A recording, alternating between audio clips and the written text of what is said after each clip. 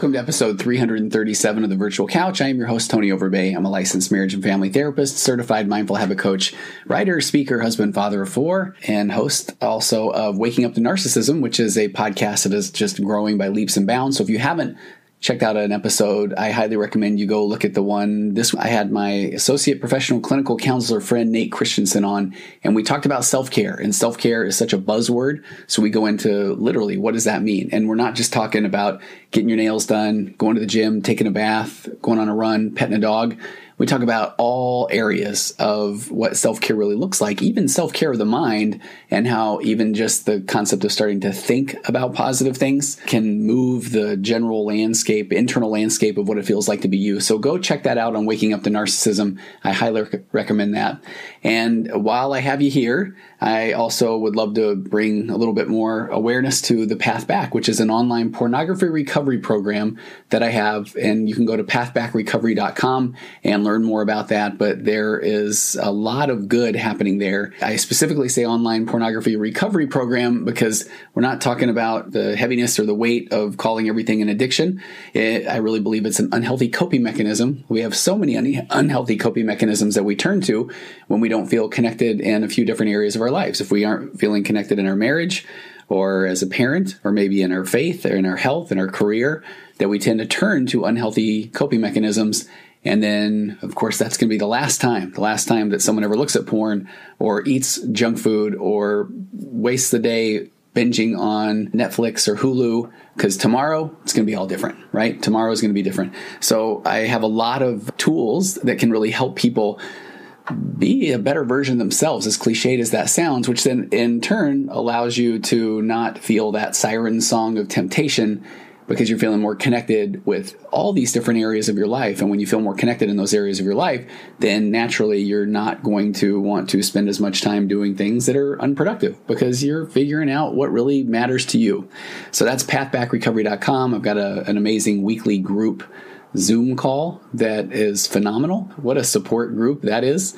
So go check that out. And then go to tonyoverbay.com/workshop. And I have a 90-minute workshop there where I just start literally from the womb and why we exit the womb and we're off to the races and why we show up into relationships with various abandonment and attachment issues just because we're human beings.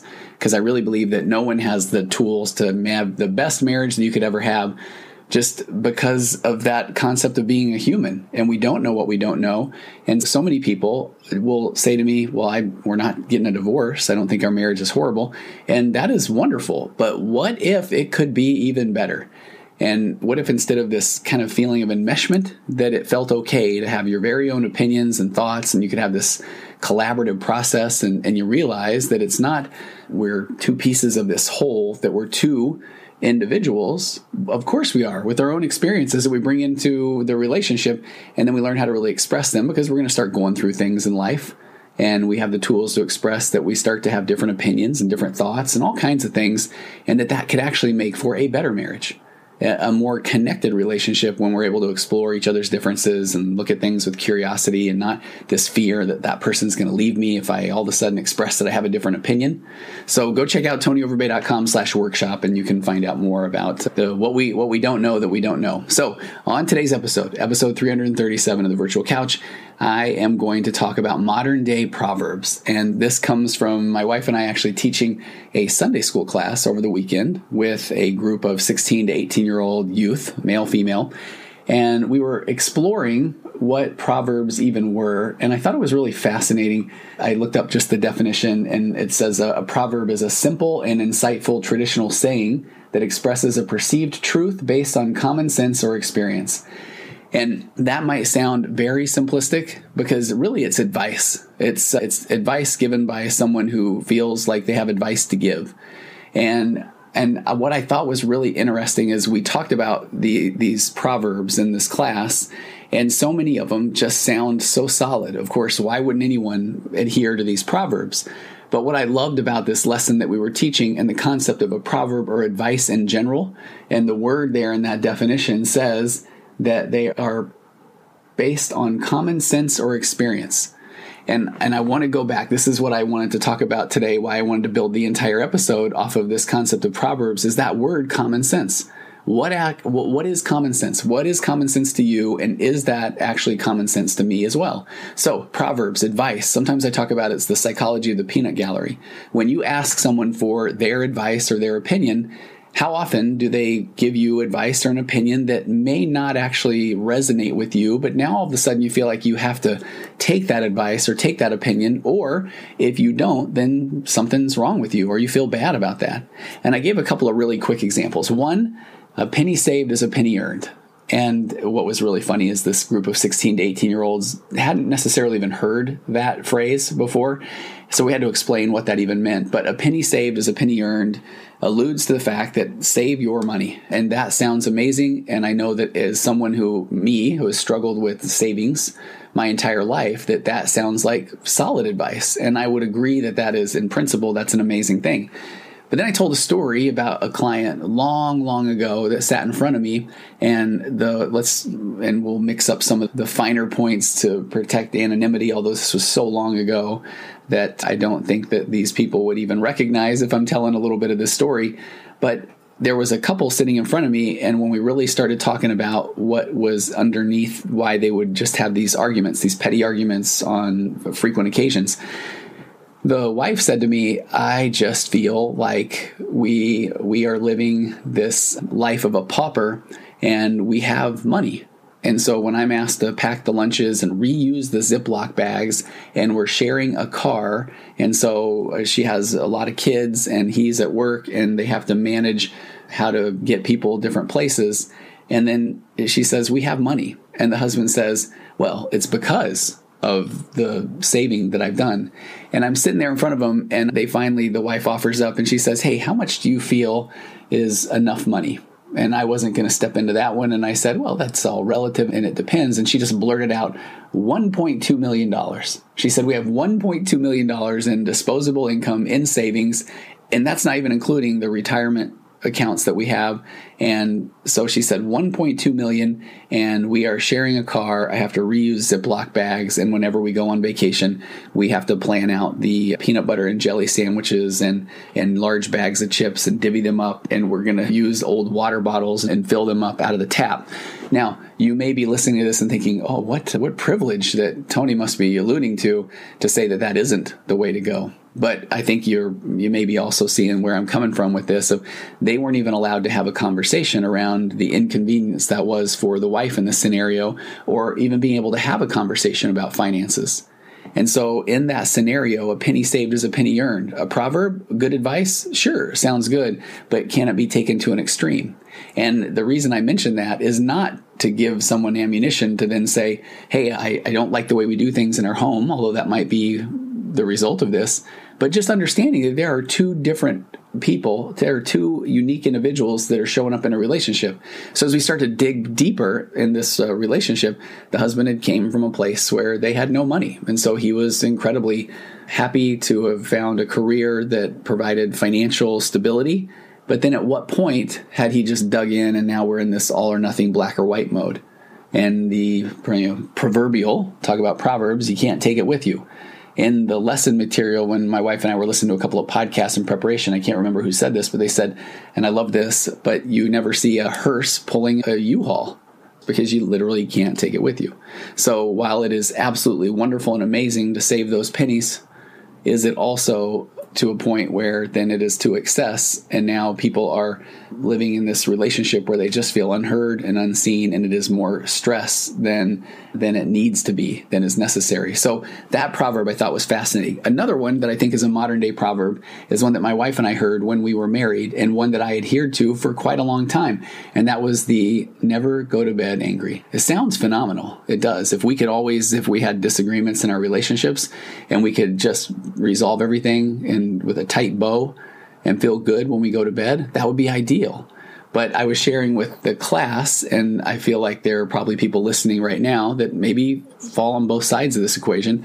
But as a marriage therapist, and one of the things I talked about in an episode back in February or March where I was just giving marriage advice, one of the first things I talked about was go to bed.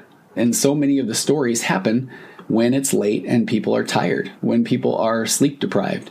And I run into this on a continual basis as a marriage therapist when I have couples in my office, and how often we get to this point where somebody said, okay, we didn't get a chance to talk until it was about 9 or 10. And then we start this conversation. It doesn't go well. Before you know it, it's midnight, it's 1, it's 2 a.m. And one of them has to get up and go to work early or get the kids up for school. And so at some point, one of the people, typically the more pathologically kind person, just says, okay, fine. No, you're right. That I am a huge piece of garbage, and you're right, and I never should have brought this up. To where the sleep-deprived partner at times says, okay, so are we good? No, we're not good. But we got to end this at some point, because the brain is literally shutting down.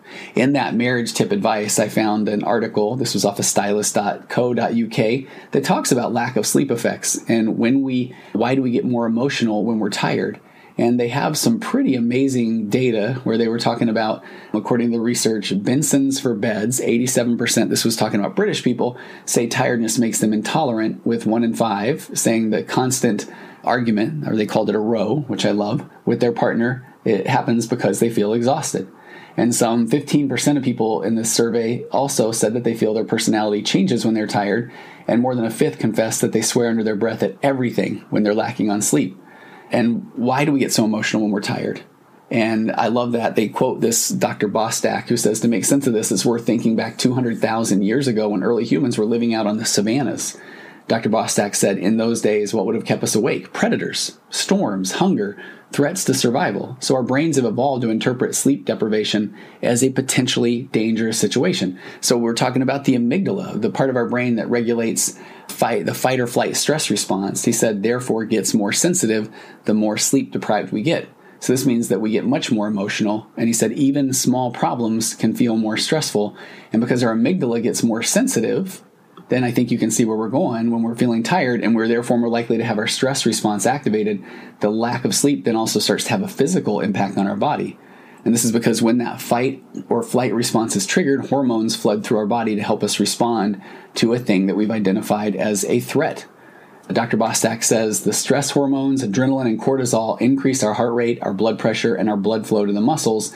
And over time, a lack of sleep is linked to an increased risk of high blood pressure, heart disease, and even early mortality. So is an argument about who is going to take out the garbage on a regular basis, or an argument about where do we want to go on our vacation, is that worth the potential threat to our very mortality as we stay awake arguing? And is it a connection that we're seeking in our relationship, or is it just to be right? I so often love to say the concept of you can have love or control in an adult relationship. So go to bed. So early to bed, early to rise, or never go to bed angry, or a penny saved is a penny earned, you can see are very good ideas, but in context. So I pulled up on, it's leverageedu.com, an article that shows 100 common proverbs with meanings and examples. So I thought this was just interesting, and I thought just for fun, I would go through a few more of these and just give different perspectives that I've seen as a marriage therapist. And some of these I think you might even be surprised about. One, a simple one, is an apple a day keeps the doctor away. Now I could go into the benefits of that, the benefits of eating fruit, of eating healthy. If somebody doesn't have a healthy diet, one apple is an amazing place to start. I love the concept that eating an apple will even replace then maybe eating a little bit of garbage. And way back in the day, maybe 5 years ago, I had a woman on my podcast from the podcast Half Size Me. And she had literally lost half of her weight, half of her size, and she was amazing. And when she was talking about her experience, she talked about if you are eating horribly 7 days a week, 3 meals a day, that literally just starting one meal, replace one meal and start to eat better. And now that's improvement. And we even got to the point where she was talking about, or just add one thing. So eating an apple a day keeps the doctor away. Now, what could possibly be the negative side of that? Well, if you look on WebMD and talk about fruit, what happens when you have too much? Because I have had a couple of clients that have had OCD, and OCD attacks whatever is important to that person. I work with people that have scrupulosity, religious OCD, where religion is such an important part of their who they are as a person, that OCD attacks that. Or people that obviously it attacks people that are concerned about their health. But if people are concerned primarily about the foods they eat, and let me take you on a fascinating deep dive here. Take a person with OCD who has had a history of Alzheimer's or dementia in their family, And they read an article early in their teen years that links diet to Alzheimer's and dementia. And they've literally watched as their grandfather, grandmother have withered away through Alzheimer's. Then what do? Now that OCD locks on to the nutrition or food. And from that point on, they got to a point where they went from, I need to eat good, I need to eat clean, fruit is the only thing I need to eat. That is all I can eat. I'm going to eat an overabundance of fruit. And according to WebMD, too much fruit. You can eat too much of anything. But they say the truth is it's hard to get too much fruit. In fact, most Americans don't get enough of it. Adults should eat at least 1.5 cups of fruit every day. However, a fruitarian diet in which you eat almost nothing but fruit can keep you from getting enough nutrients from other foods. So experts recommend that 25 to 30% of your diet is made up of fruit. What about the sugar in fruit? Then WebMD, the sugar you should worry about, experts say, is the added type that you find in sodas, desserts, and many other products.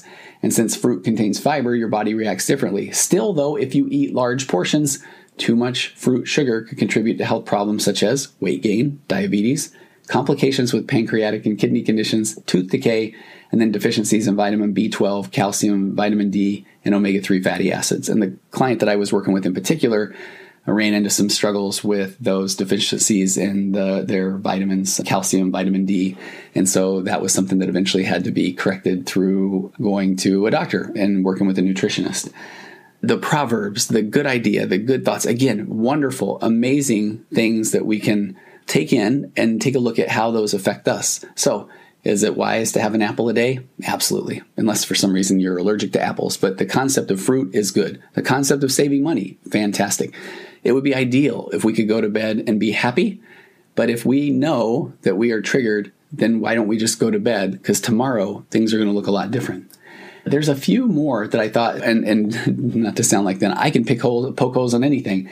I love the one that says an idle brain is the devil's workshop, meaning evil thoughts come to us easily when we're idle. So example, they say you should give your daughter something to do in the afternoon. After all, an idle brain is the devil's workshop. Now, we could go into the concept if you are religious, if you're not religious, is it the idle brain is the devil's workshop? But I've also done a number of podcasts recently on the brain is a don't get killed device.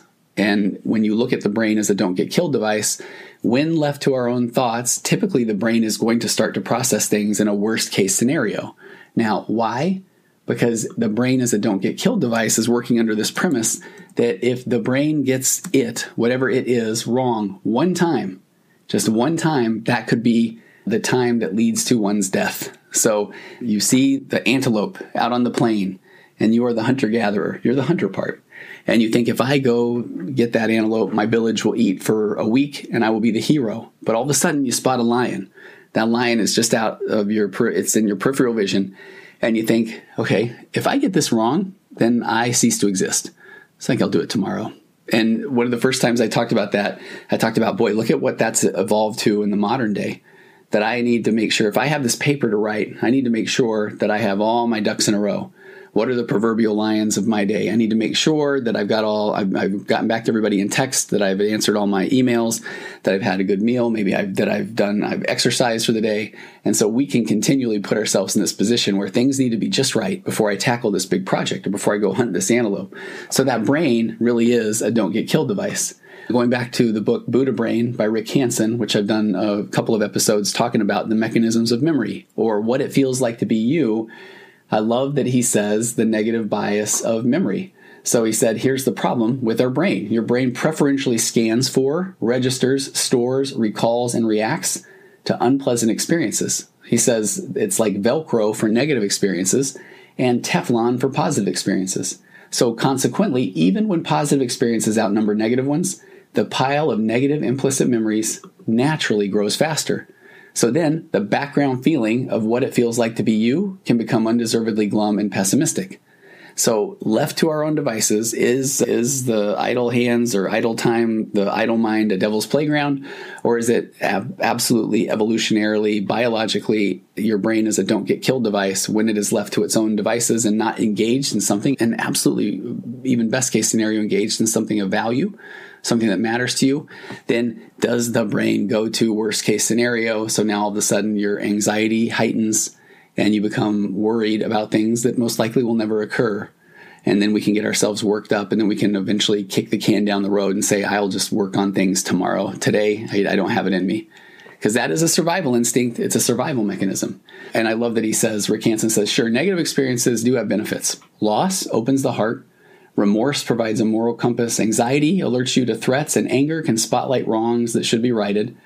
But he says, do you really think you're not having enough negative experiences? Emotional pain with no benefit to yourself or others is pointless suffering, and pain today breeds more pain tomorrow. He says, for an instance, even a single episode of major depression can reshape circuitry in the brain to make future episodes more likely. And that's from a study by Miletic in 2007. But then he goes on to say, which I so appreciate, the remedy is not to suppress negative experiences when they happen, because they happen.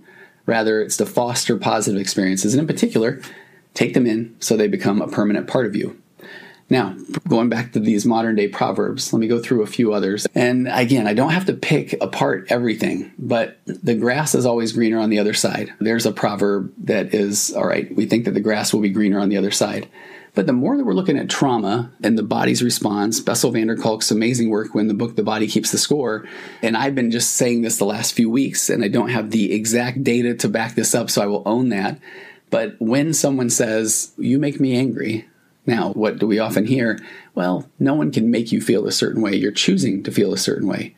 But I wonder if that is absolutely true or not, because if we look at the visceral reaction, the gut reaction, and if you look at this concept of the emotions fire, some believe about 2.5 times faster than the logical area part of your brain, then when you walk into a room and you sense a threat, because this has been a threat for a long period of time, then your visceral reaction is already in high gear.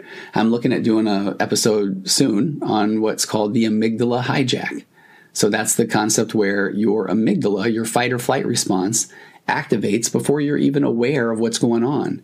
If you are with a partner who is abusive, and every time they walk in the door, you all of a sudden straighten up and your heart rate starts to elevate a little bit, your palms get a little bit sweaty, and you're starting to think, okay, well, what's the mood? Is he good? Is he bad? Is he happy? Is he sad? What do we got to do? Then that is an absolute visceral reaction. So then that concept of the grass is always greener on the other side, what if then your brain is telling you repeatedly, oh no, the grass will never be green here because there's trauma and abuse. So this visceral reaction is saying, I think it's time to go look at the other side because the grass may most likely be better over there. So I think that's such a fascinating concept. I was working with someone a while ago, and they were in a job where they had a bit of a break, not like a bit of an emotional breakdown. So they had to take some time off from their job. Now, when they got back, they did some finding of themselves. They found me. We start working in therapy. Then they returned to their job, and I thought it was so interesting because they would try to get things done in their job, but they would find themselves just paralyzed at work. So we were using a lot of these principles of, okay, well, acknowledge those feelings. You can't push those feelings away. You're a human being. You're noticing that you're feeling overwhelmed. You're noticing that you're feeling stuck. And now invite those feelings to come along with you while you do your job. But the person struggled and they still couldn't do their job. And those feelings even intensified. So at one point we had to look at, okay, is your body trying to tell you this is not a good place for you? Get out. We already had one breakdown and the next one may not be good and it may not be far off. So do you need to listen to your body because it's trying to tell you the grass may indeed be greener over on the other side? Or is your body reacting and it's something that you can bless your brain's squishy pink heart for warning you and then invite that brain to come along with you while you do things, and then eventually your amygdala calms down and you're able to do those things in your job.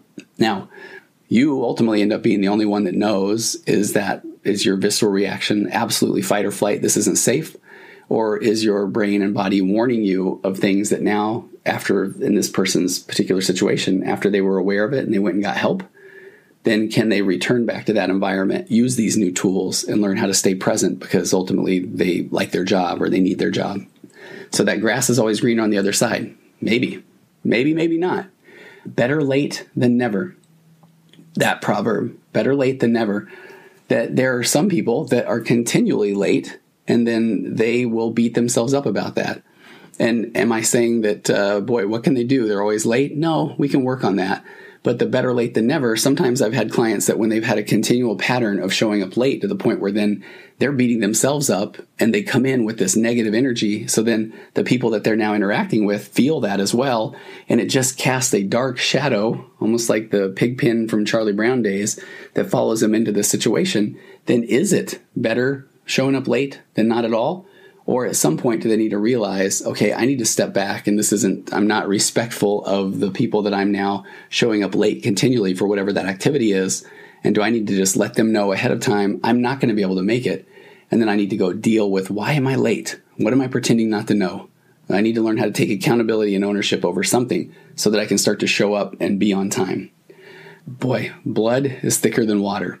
The meaning of that proverb is family relationships are always stronger than other relationships.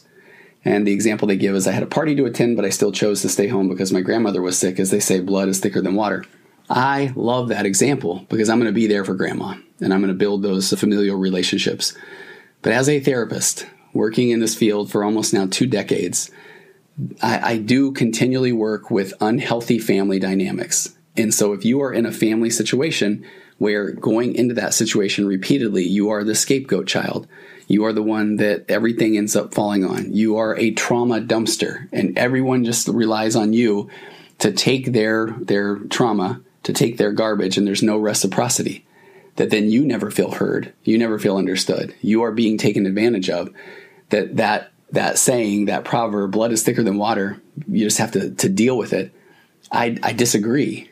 Because again, that visceral reaction, the body keeps the score. Why do we keep putting ourselves in a situation that is unsafe, that is at a cost of our mental health in that scenario? Because our body is telling us something. Our body keeps the score.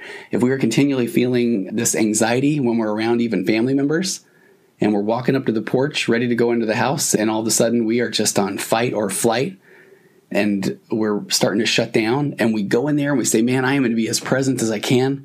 But then we just go flat as soon as we feel like we're attacked or not heard or not understood. Then what is that doing to our mental health? Now, let me even go deeper. Let me say, if you have kids, and not to bring any guilt or shame into this, but how do kids develop a sense of self? So kids do not have a sense of self. So they develop that sense of self based off of external validation. It's just the way it works. There's an acceptance there. So when a kid feels like they are center of the universe because they're a kid and they don't have empathy, or they don't really often understand the plight of what their parent is going through. The example I love to give is, if they don't get the coolest thing for their birthday, they may not understand that their parent is financially strapped, may have lost their job, has had something happen, and there's a financial impact. And so they don't get the big gift that they've been alluding to or even asking for. Then to a kid, how do they not go to this place of, man, my parents must not love me? And that's sad, but we have to accept that that's the case. So if we bring our best selves into our role as a parent, that's why I love the nurtured heart parenting approach. I'm not going to react to the buttons that my kids try to push, and I'm going to build that inner wealth. I'm not going to just rely on a slate of just saying, good job, champ. But man, I love the way that you're tackling this problem because that shows me you're a problem solver. Or I love the way that you're interacting with your siblings because that shows me that you're someone that values relationships. So you're building that inner wealth. And what are you doing?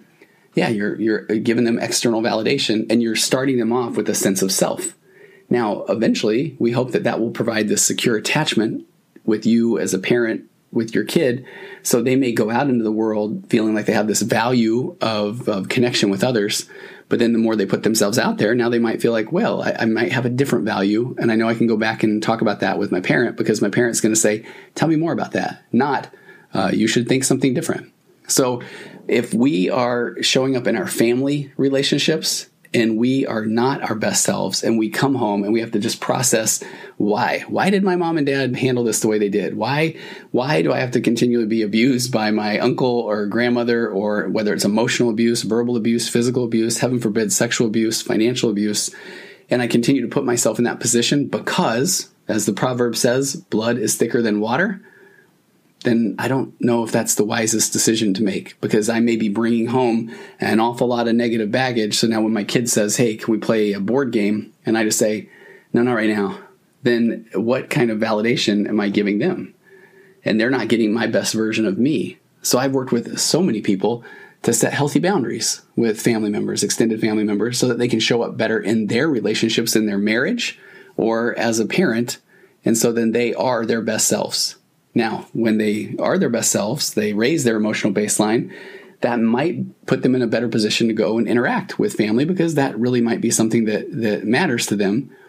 But in the meantime, do they need to take a step back in order to really find who they are and what matters to them, so they can be better in their marriage, so they can show up better in their workplace, so they can be a better parent? So again, is that just blood is thicker than water? Is it just a given? I don't think. Let me run through one more. Don't judge a book by its cover. The meaning, don't form an opinion about someone just by their appearance. The example they give, she may look innocent, but don't judge a book by its cover. She's the greatest troublemaker I've ever seen. And now that you can see where we've gone in this episode, then I feel like by ending with this don't judge a book by its cover, maybe you can see that we do judge. Now, we try to not judge unrighteously, or we try to be aware of our judgment. But I was speaking recently, and it was in a religious context, so I was doing the concept where we say, don't judge. But then I talked about being at the mall, getting some tater tots. Oh my goodness, I love tater tots, at this little stand. And there was a person there that was audibly saying some pretty vulgar things, not even under their breath, over their breath. And this is when I had one of my kids was younger. I think I'm holding her, one of my daughters. And I moved away from that person. So was I judging that person? Was I judging that book by its cover? Absolutely, I was. Now, I want to bless their heart, give them the benefit of the doubt. I don't know what they've been through. I don't know what their mental health experience is like. But that doesn't mean that I don't make judgments for safety. We do this all the time, and I think it's part of the human experience, that if I see a situation and my visceral reaction comes up from a place of protection, then I want to listen to my body. I would rather trust my gut and my instincts than to worry that I am going to offend someone because I am making a judgment. Now, being aware that I'm making that judgment is going to put me in a better position to now bring that judgment along with me if I'm in a position to now interact with someone. And I hope that makes sense. So I'm not saying that whenever I go into a room, I just judge everyone unrighteously and I just wait until they prove themselves worthy. Absolutely not. But I'm going to listen to my intuition. I'm going to trust my gut, and I'm going to invite that to come along with me, especially in context or in a situation. If I'm going to a speaking event and someone comes up to me and asks me a question, I'm not going to say, I will talk to this person and I will not talk to this person because this person has combed their hair and this person, their shirt is untucked. Absolutely not. Now we're talking about truly just judging a book by its cover. But if I see someone that is just dead-eye staring me and they've got their keys in a knuckle and looking like they could punch me and something like that, I might not get to that person right away. And I might even just check in with somebody that's more familiar with the area, the crowd, and say, do you know that guy? Because that one, can you go over there with me on that one? And I'm going to stand a little bit of a distance away. And then I may understand that, okay, this person, they just stare all the time. And that's the way they hold their keys. Okay, good. I'm good. We'll just talk then. But I'm going to be on a little bit more of an alert. I want to trust my intuition. So we are going to judge a book by its cover. Ironically, I've got my book. This is not trying to do self-promotion, but if you're watching the video, he's a porn addict, now what? An expert and a former addict to answer your questions. We made the book look like a brown paper bag because you are ashamed of having a book that says he's a porn addict, now what? And so you were probably going to keep it in a paper bag. I thought it was pretty brilliant. And the book has been a bestseller for a couple of years, but judging that book by its cover, I can completely understand. And as a matter of fact, we have done far better with the ebook, the Kindle version of that, because regardless of how clever the cover is, we're still talking about a sensitive subject. What's the lesson today? That modern day Proverbs, they're everywhere. Proverbs are amazing things because they are based off of life experience. And it is someone saying, hey, this has worked for me. I did give an example to the Sunday school class that my dad has always been someone that says, replace your tires as soon as you are aware that there is trouble or that they are going bald or any of those things, because you don't want your tire to blow out or that sort of thing. So honest to goodness, that would be a modern day proverb. I don't hesitate when changing tires, even when we've been in a financial position where that's a tough thing to do, because it's good advice. And I don't ever want to have some blowout because my tire becomes bare thread. And I've talked with a few other people over the years where that has absolutely not been the proverb that has been posited in their life. I can think of one person in particular where the husband, who was more on this emotionally immature, maybe narcissistic side even, would replace his tires regularly, but then the family would drive them until literally they would eventually have a flat tire or it would blow. But they always did okay. So in his mind, then that was all right. It worked. But what are the modern day proverbs that you have? If you have anything that you would love to put in the comments below, if you're watching this on the YouTube channel, or if you want to get back to me, I would love to hear them at contact@tonyoverbay.com or go through my website, because I would love to do a little follow-up on this. And what are the proverbs? What are the modern day proverbs that you were, and what are the ones that you tell your kids or yourselves? What are your experiences with things that have worked? And give me some examples of things that have not worked as well, because I think that the more that we talk about things like this, you start to realize you're okay. You're okay if you are not someone that, don't put all your eggs in one basket. Maybe for somebody, they have finally said, I have to put all my eggs in in one basket to absolutely go for it. The early bird catches the worm. I've done a couple of episodes, night owl versus morning lark. What if in your DNA and your epigenetics passed along because you are raised by a family of late night musicians, you just cannot get up. And so you'll pass on the worm and you'll take whatever comes in the afternoon. Every cloud has a silver lining. I do think we could go into detail, and I do like that one. Honesty is the best policy. I thought about tackling that one in this episode, but that one can be a hot button topic, because if you have a value of compassion over honesty, maybe you grew up and your family was incredibly brutally honest and you saw it just ruin relationships, and maybe you're going to say, hey, you look great in those jeans. Or, you know what, that meal was fantastic. So is honesty always the best policy? Haste makes waste. No use crying over spilled milk. That one's true. I've got a whole article on that one. Laughter is the best medicine. I'm in. I can even give the data to back that up. But I also have talked about primary and secondary emotions and knowing that I go to humor immediately whenever I feel uncomfortable. So sometimes that laughter may not be the best medicine. It is absolutely a cover-up and an avoidance defense mechanism by me. So you can see that there's a whole lot more. Ooh, the apple doesn't fall far from the tree. I don't know. I feel like that one's one where we sometimes want to become this, what they call a transformational figure, and boy, just throw that apple as far away as you can from the base of that tree. So I think you get the point. I would love to hear what your thoughts are around modern day proverbs, which ones that you adhere to, maybe which ones you pass along, what your experience has been. Thanks for taking the time, and I will see you next week on the virtual couch. Hopefully you'll check out Waking Up to Narcissism, and taking us out per usual, if you're listening to the audio podcast of this, is the wonderful, the talented, the now on TikTok, Aurora Florence, with her song, It's Wonderful. Have a great day.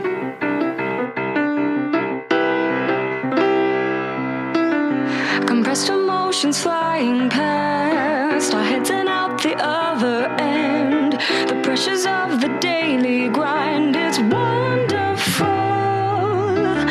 Elastic waist and rubber ghost, I'm floating past the midnight hour. They push aside the things that matter.